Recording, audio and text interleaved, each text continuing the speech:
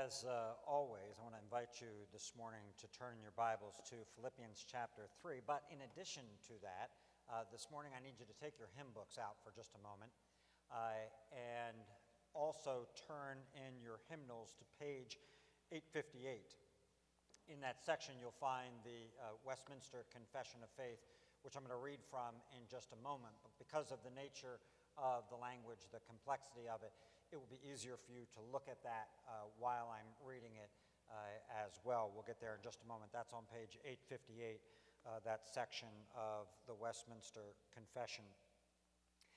Today we come to the end of this chapter that we've been looking at now for, I suspect, more than a month, Philippians chapter 3. It has been an impassioned argument by the Apostle Paul against dangerous errors which confront the church, which either were at the present time confronting the church in Philippi, or which were certainly in other churches in the area in which he saw might be there as well. It's a deeply personal plea that he has made to this church, whom he loves, that they would rejoice in and keep pursuing Jesus. That instead of adding to his work, that in him they would rejoice and keep pressing on in their faith. And he closes this particular section, this particular argument that he's been working on, with one final warning, a warning that includes the costliness, or at least the potential costliness of the error for the Philippians, and how he has seen that actually already take place in the lives of others, and then with exhortations or two strategies to say, in effect, this is how you can, practically speaking, combat that kind of thing from taking place in your own lives and in your own church. So let me read this section of Scripture for us, which is found in verses 17 through the end of the chapter, through 21. This is the Word of God. Brothers, join in imitating me and keep your eyes on those who walk according to the example you have in us. For many of whom I have often told you, and now tell you even with tears, walk as enemies of the cross of Christ. Their end is destruction, their God is their belly, and they glory in their shame with minds set on earthly things.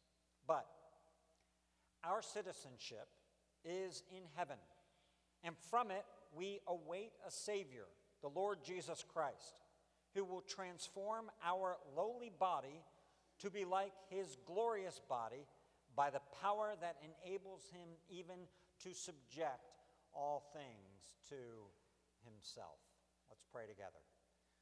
Lord Jesus, we thank you that you have taken your great power and have begun to reign. We thank you that even now, even in this day, you are about the work that is described here, subjecting all things to yourself. And we thank you for the opportunity to live in this day, in this age, in this country, in this place, in this community, and be part of what you are doing in this world. And we look forward to your completion of your work. We look forward to your return, when you shall give the kingdom of this world to your heavenly Father, and all things subjected to you and then given to him for his glory. We pray that you would help us now, as good citizens of the kingdom, to hear the word of our King and to respond accordingly. Jesus, in your name we pray.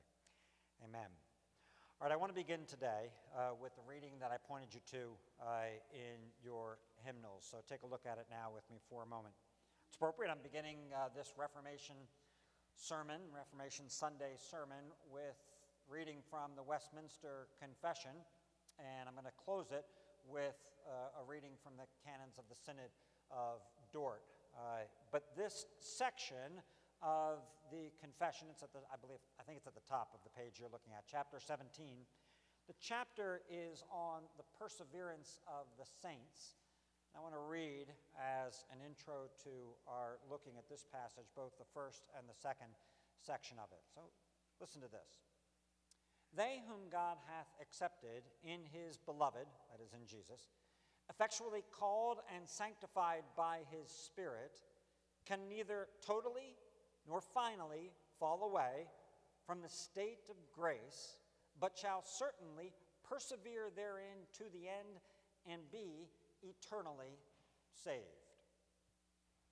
Second, this perseverance of the saints depends not upon their own free will, but upon the immutability of the decree of election, flowing from the free and unchangeable love of God the Father, upon the efficacy of the merit and intercession of Jesus Christ, the abiding of the Spirit, and of the seed of God within them, and the nature of the covenant of grace. From all which ariseth also the certainty and the infallibility thereof.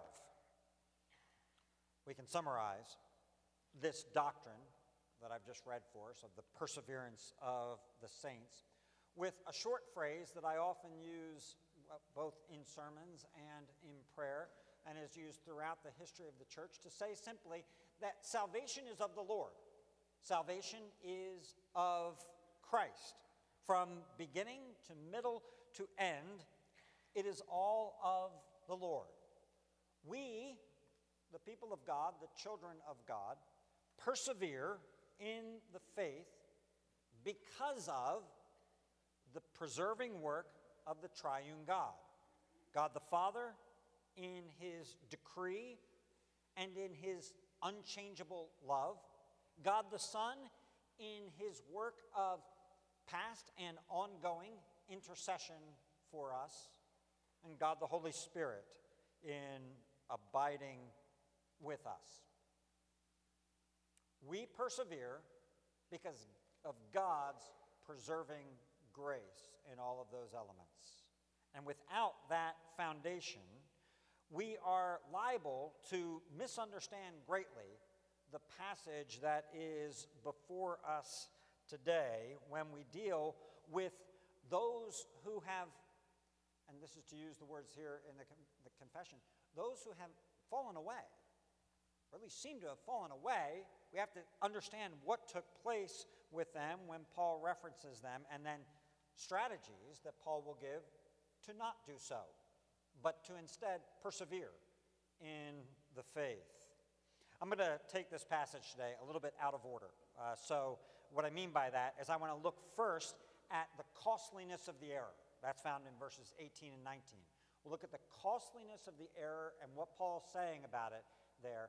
And then we'll look at these two strategies that he provides to persevere in the faith, which actually bracket the costliness. So we'll look at then 17, and we'll look at 20 and 21 after we've considered the first part of it. Let me read for us again then, as we go in that order, verse 18. For many of whom I have often told you, and now tell you, even with tears, walk as enemies of the cross of Christ. I think we all have them in our lives. At a minimum, we all know of people who might fit this category. They are men and they are women. They are children, maybe our own children, our own grandchildren, who appeared to walk with the Lord. They appeared to be in the faith. They gave some indications. Perhaps they made a profession of faith at some point. Perhaps they were pastors or they were leaders of some type in our lives, but they do now not walk with the Lord. For some of them, and you can have the people that I'm thinking of now flood into my mind. I trust that there are people who come into your mind when I say exactly those things. For some of them, it is an open rejection full of vitriol and hostility towards anything that has to do anything with Christianity. They hate it. They hate the church. They hate the Bible. They hate the talk of Christ and anything else that goes along with it. For others, it was some kind of a progressive theological drift that took place or error that crept into their understanding and took them away from the faith somewhere along the way. For others, their apparent faith was choked out by the cares of the world. They became enamored with things that were in the world and other opportunities that existed in this world. And for others, perhaps it was just this drift. They just started to drift.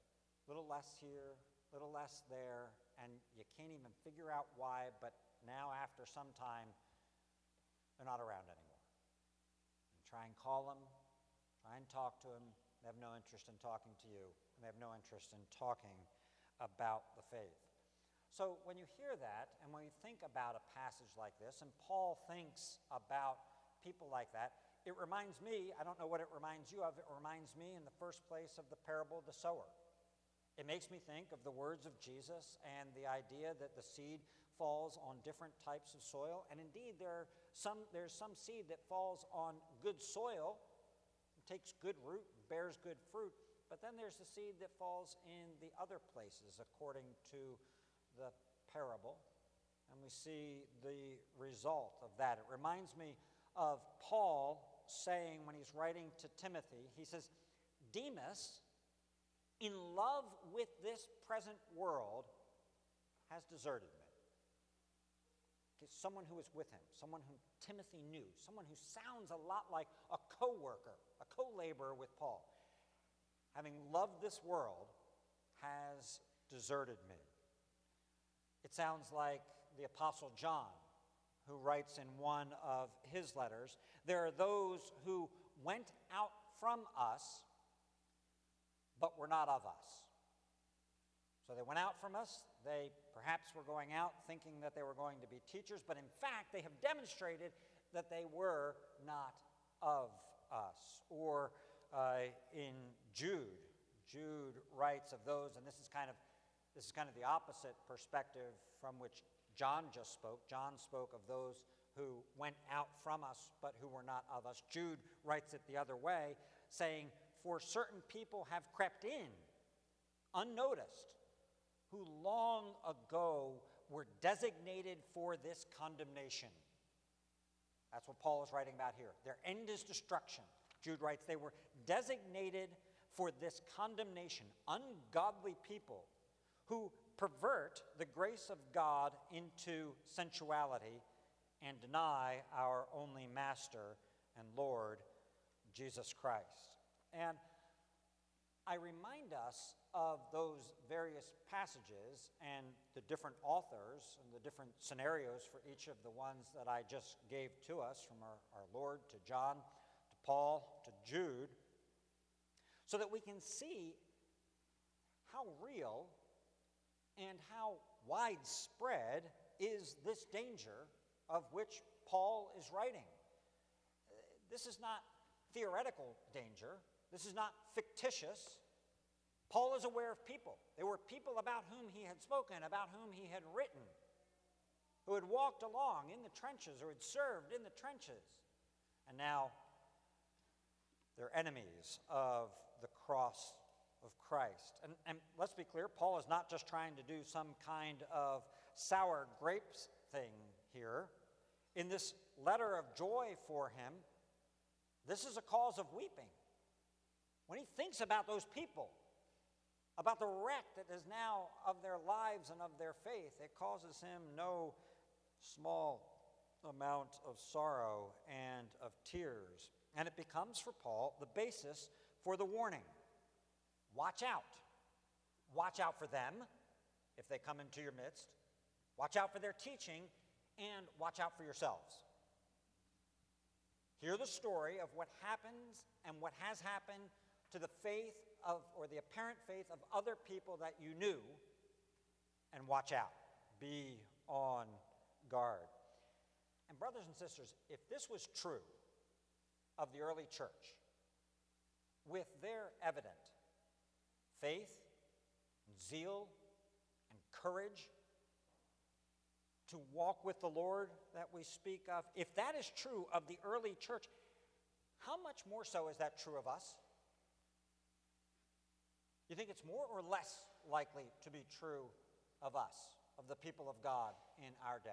That there will be those who give appearance of faith, who will walk along, and that at some point it'll be evident of what is actually taking place. But their falling away, for Paul, has demonstrated that they were never truly children of God. They gave every appearance of it, but they were not. And instead, what has taken place is that time and their lives and their words and their attitudes have demonstrated that their faith was a sham, that it wasn't a reality, and now it has revealed what they truly are, which is enemies of the cross of Christ. It's hard to be specific about their identity. Who are these people of whom he is speaking here? He obviously, in this section, doesn't name any names for us, but certainly, when we look at this, it certainly includes the people of whom he has been writing, namely the Judaizers, those who would add things to the gospel of Christ, saying that the salvation offered by Christ through faith is not in and of itself sufficient, that we've got to add other practices and other things to that. It includes them. But there are these additional descriptions that Paul provides, and the Judaizers would certainly fit as enemies of the cross of Christ in Paul's thinking and the way he's presenting it. But these other phrases that he uses in verse 19 might apply to any number of errors when he writes, their end is destruction, their God is their belly, and they glory in their shame with minds set on earthly things.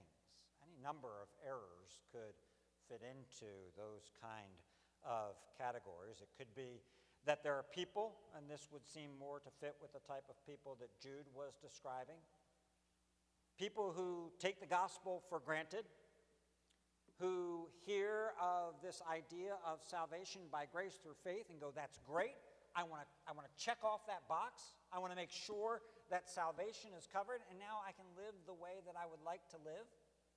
Or people who say, you know what, I'm okay. Because back when I was a kid, I prayed this prayer. My parents called it the sinner's prayer. And now I'm okay. I don't have to go to church. I don't have to live a certain way anymore because I prayed that prayer back then. It could address laziness then that is in association with a so-called profession of faith. It could be the error of people becoming enamored with life, with the riches of the world, with the values of the world. It could be the error of, Paul has been talking about, the cruciform life, the cross-shaped life, which includes a life of suffering. And it could be people who, after a while of doing that, have gotten a little tired of that and who have instead sought out more, if you will, of the good stuff of life. Better opportunities, a smoother way, something that is more presently rewarding, something that is better now, and thus reject the faith and the church.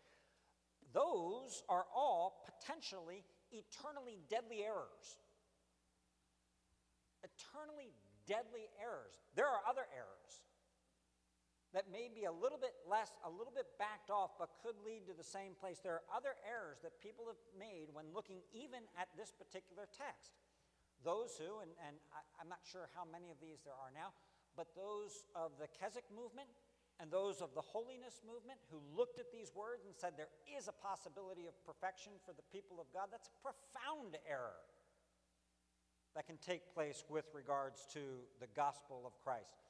Perhaps more expressed in our day are those who would take the victorious life now perspective and say that you can do all things now, you can have all that you want now. You can have all of the joy and all of the sweetness of things now. And that's a profound error for Paul, a man who says, I haven't arrived yet. And my joy right now is in being cross-shaped, not crown-shaped. Or the error of those who, over-realized eschatology. For those who read something like this and say, you know what, everything should be great in the world now. And Paul would say, no, that's not consistent with the gospel that I'm preaching to you right now. A misdirected mindset. Okay, their mind is set on earthly things. A misdirected mindset and unchecked appetites and ambitions will corrupt the will and the conscience, and they will destroy surfacey faith. Paul has seen it happen to people around him, and I think all of us have seen it as well. Have you not? Can you not name the names of the people you've seen it happen to? And it is particularly sad.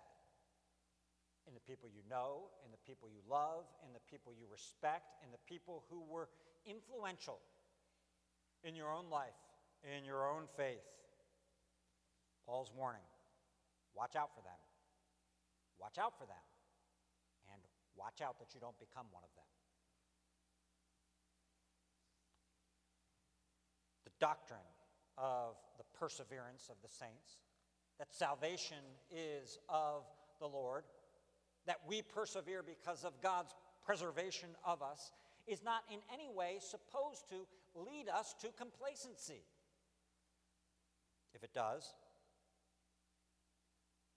if it has or is doing that in your own life right now, making you kick back and take it easy, then you need to hear the alarm bells. Destruction is not far. But the doctrine of the perseverance of the saints is supposed to give us a proper assurance in Christ so that we will persevere appropriately and well. In the phraseology of the Synod of Dort, this is an incentive to godliness, not an inducement to carelessness. So, in light of that danger, and if you dismiss it, if you say, I'm one who that just won't happen to, beware. But in light of the danger, Paul offers two very practical suggestions that will help us to, after his example, press on, to persevere in the faith. Both have to do with our aim, our intention, where our eyes are directed, where our hearts are directed. And here's strategy number one. Strategy number one, imitation. Imitation. Brothers, join, and brothers here is collective, so women as well. Brothers, join in imitating me, and keep your eyes on those who walk according to the example you have in us. This is not the first time, nor will it be the last time within this letter that we see Paul speaking so clearly about the importance of choosing examples, of choosing people around you to look at them and say, okay, how do I follow what they're doing? So here's the question. Whom are you imitating? On whom are you modeling your life? Who are those people in your life? Let's give just a few thoughts quickly on imitation. What can we say about imitation and this idea of imitating someone else? I think one of the first things we can say, and we should just be honest about this, is that for us, the idea of imitating someone else and how they walk with the Lord, or frankly how they do anything, is somewhat countercultural. It cuts against the grain kind of where our culture is. We are a culture where if you talk about imitation, that is seen as what? It's a lack of creativity, a lack of individuality in your own life. It's a lack of courage because you just do what somebody else does. It's the absence of originality. And that's a heavy sin for our culture. You've got to be unique. You've got to be original. We prize pioneers. We prize people who strike out on their own and do their own thing. And for Paul, at least as it relates to walking with the Lord and in the Christian faith, let's be completely clear, that is in utter contrast with a call to imitate. Imitate me.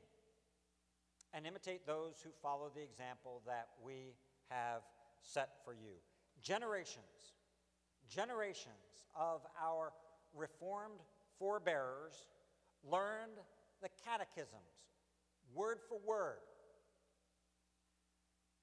What does that sound like to you? Drudgery, a lack of creativity, a lack of being able to express something in your own language, to think for yourself. You can admit it. It feels like that for us. That's the water we swim in. But for generations, it was, you learn this.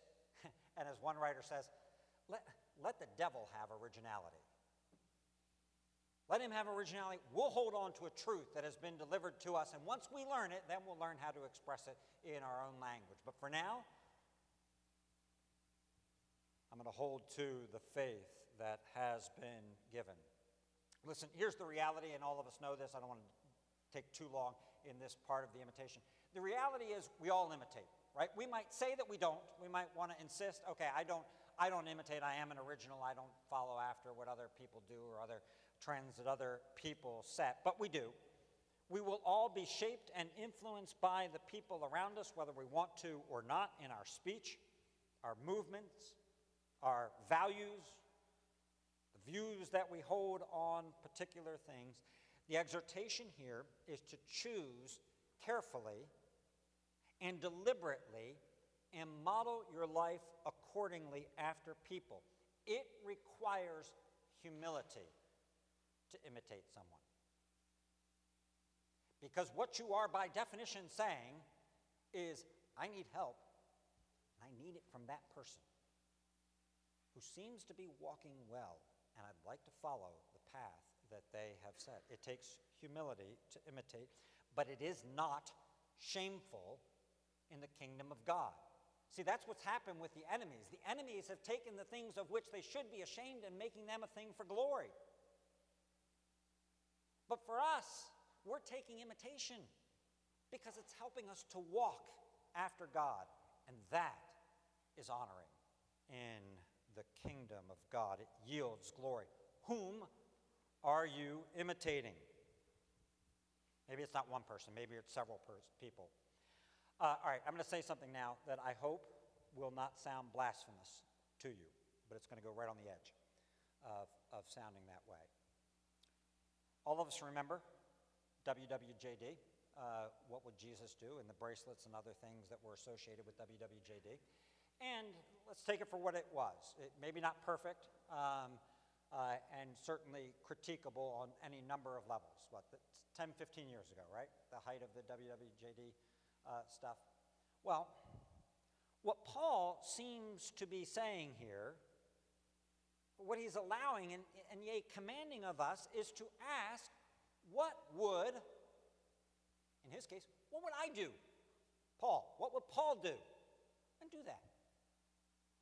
Or, now let's put it in our view. It's fine for us and good, I think, for us to emulate someone like Paul or Epaphroditus or Timothy that we talked about a few weeks ago, or other great people from history, but I think someone's living is also part of the point here.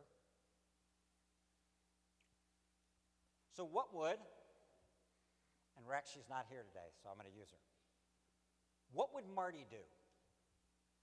Is not a bad question. No, I see Rex. What would Marty do is not a bad question, ladies. maybe not your only person, maybe not your only point of reference, but it's a pretty good one.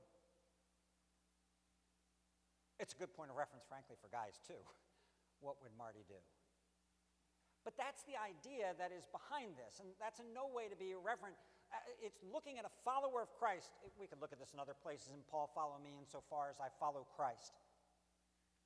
But people around us are doing that. That's what God has in this church, people doing that. And some of that resonates with you when you see these characteristics in other people's lives. What would they do? This is so incredibly practical. It's concrete. It's wonderfully imminent, what Paul is talking about here as a strategy. He's saying, keep your eyes on the godly. Keep your eyes on those who are theologically sound, on those who are characterized by absolute trust in Christ, on those who are pressing on in their relationship with Christ.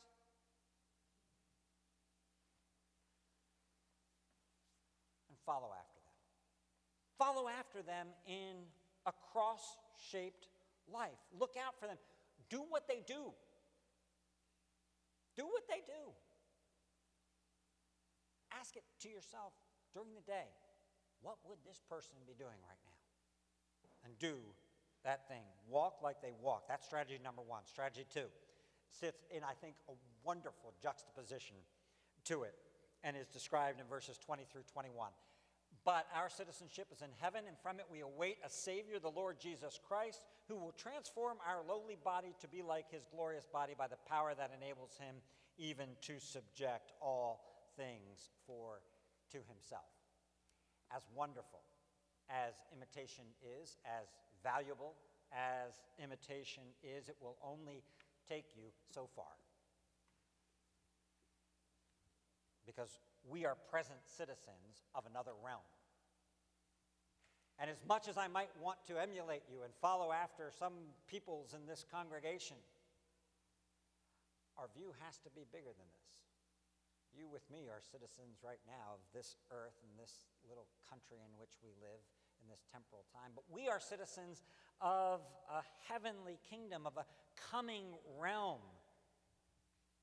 And we have to look to that coming Lord and Savior, Jesus Christ. Our minds must be set there. Those destined for destructions have their minds set on earthly things. We have to set our minds in a different place. We have to set our view to a different place. And we can help each other, but it's not enough because we have to look up as well. Our anchor of hope cannot be set in this world. If it is set in this world, the bottom is smooth and the anchor will drag. And your faith will end up on the rocks. The anchor of hope and of faith that we have has to be set in the world to come. Where it is secure, where Jesus is. The citizenship that we have in this world is secondary. Our primary, our eternal citizenship is in heaven, in the kingdom of God.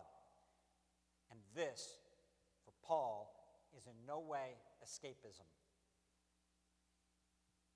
For Paul, it is essential to understand this and to live well today in light of that coming future. Now let me just, a quick clarification, a quick pause for clarification here. Paul is not contrasting the physical, material present with a spiritual, immaterial, ethereal future. Earth and heaven are being used here as a convenient way to contrast without needing to explain every detail of the present and the future. They're used to contrast between the fallenness that exists now and the glory which will exist to come. And evidence of this, that he's not contrasting especially physicality with immateriality in the future, is that what he's talking about is a resurrection of the body. The resurrection of the body of Christ and our glorious resurrection to go along with it. It attests to the physicality of the future that Paul sees, not just an ethereal, ephemeral type thing, but the physicality of a new heavens and a new earth in the world to come. So the point that Paul is making here, and this is where it's important, is Paul's not saying, well, don't do earthly things. Like, he's not saying, well, don't do any farming, and don't do any laundry, and don't do any eating or drinking. Instead of those things, do heavenly things, like singing and like prayer and like preaching. That's not what he's saying. His point is that we have to develop the mindset, the perspective, the vision that shows us that this life on earth, this life that we're experiencing right now, is not all there is. And that's critical because as we live day to day, it sure seems like to us, does it not, that this life is all there is?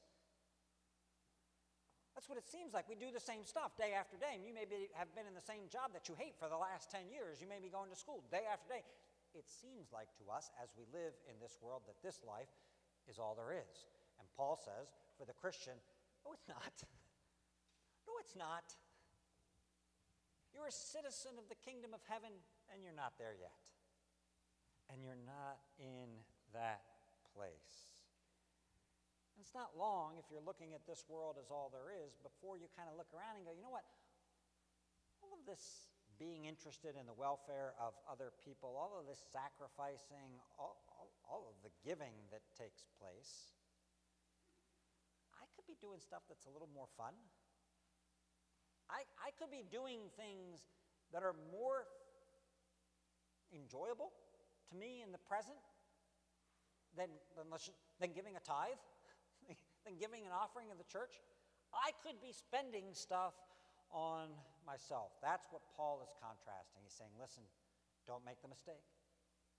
Don't think that this world is all there is. You've got to have your eyes fixed on the eternal kingdom and the Lord Jesus Christ, who will come and return from that kingdom. So if we're going to avoid making our belly our God, consumption our goal, and the things of earth our end, if we're going to persevere well and press on well, then focusing on the eternal, where Jesus is bringing all things into subjection to himself, and from which he will come to this world, and to borrow language from the Isaiah passage that we looked at last week, just an image, he'll roll it up. All the stuff you think is valuable now that we think is valuable, he'll just roll it up, and he'll unroll the new heavens and the new earth. It's an essential discipline for the people of God to look to the heavenly citizenship and to the one who will come from heaven. To put it in perhaps more precise language, eschatological hope is essential to the proper, present, practical practice of ethical Christian living. You got to have it. It's essential. You have to look to the future to live well now. All right, you want to make it practical? You know that phenomenon that takes place if you're traveling, or if you've been traveling for a little bit, when you wake up in the morning and you actually don't know where you are, right? We've all experienced that, right? It takes you a couple seconds to realize, wait a minute, am I home? Am I in a hotel? Where exactly am I? What if you made it, just for this week, a practice? When you wake up, if you're traveling, this will be easy, but if you're home and you're in a nice warm bed and you wake up this morning, each morning this week, and say to yourself, I'm not home. Because you're not home. You're not home. You're not even in your home country. We've got a taste of it, but we're not home yet. So there you have it. That's what this passage is about. The warning of destruction. There are errors out there that can consume the unaware and the unprepared. The strategy of imitation and a deliberate mindset. Salvation is of the Lord. Jesus secures our perseverance. And here's now where I want to end with this quote from the Canons of the Synod of Dort. Hear the language. I think it reflects exactly what we've said and what Paul has said here, talking about the perseverance. This assurance of perseverance, that God is going to complete the good work that he's began in you, this assurance of perseverance However, so far from making true believers proud and carnally self-assured, is rather the true root of humility, of childlike respect, of genuine godliness, of endurance in every conflict, of fervent prayers, of steadfastness in cross-bearing and in confessing the truth, and of well-founded joy in God. Reflecting on this benefit, again, that is the perseverance of the saints, provides an incentive to a serious and continual practice of thanksgiving and good works. That assurance yields that fruit. As is evident, it concludes, from the testimonies of Scripture, which we have read, and the examples of the saints, whom we should imitate. Lord, help us to do that. Errors are around us. They would destroy us. Preserve us by your grace so that we persevere therein. Help us. Help us to find people around us whom we can imitate in our lives, and thank you for them. And Jesus, help us to look to you and to our heavenly citizenship. And we pray in your name. Amen. All right, let's sing together in response. 168.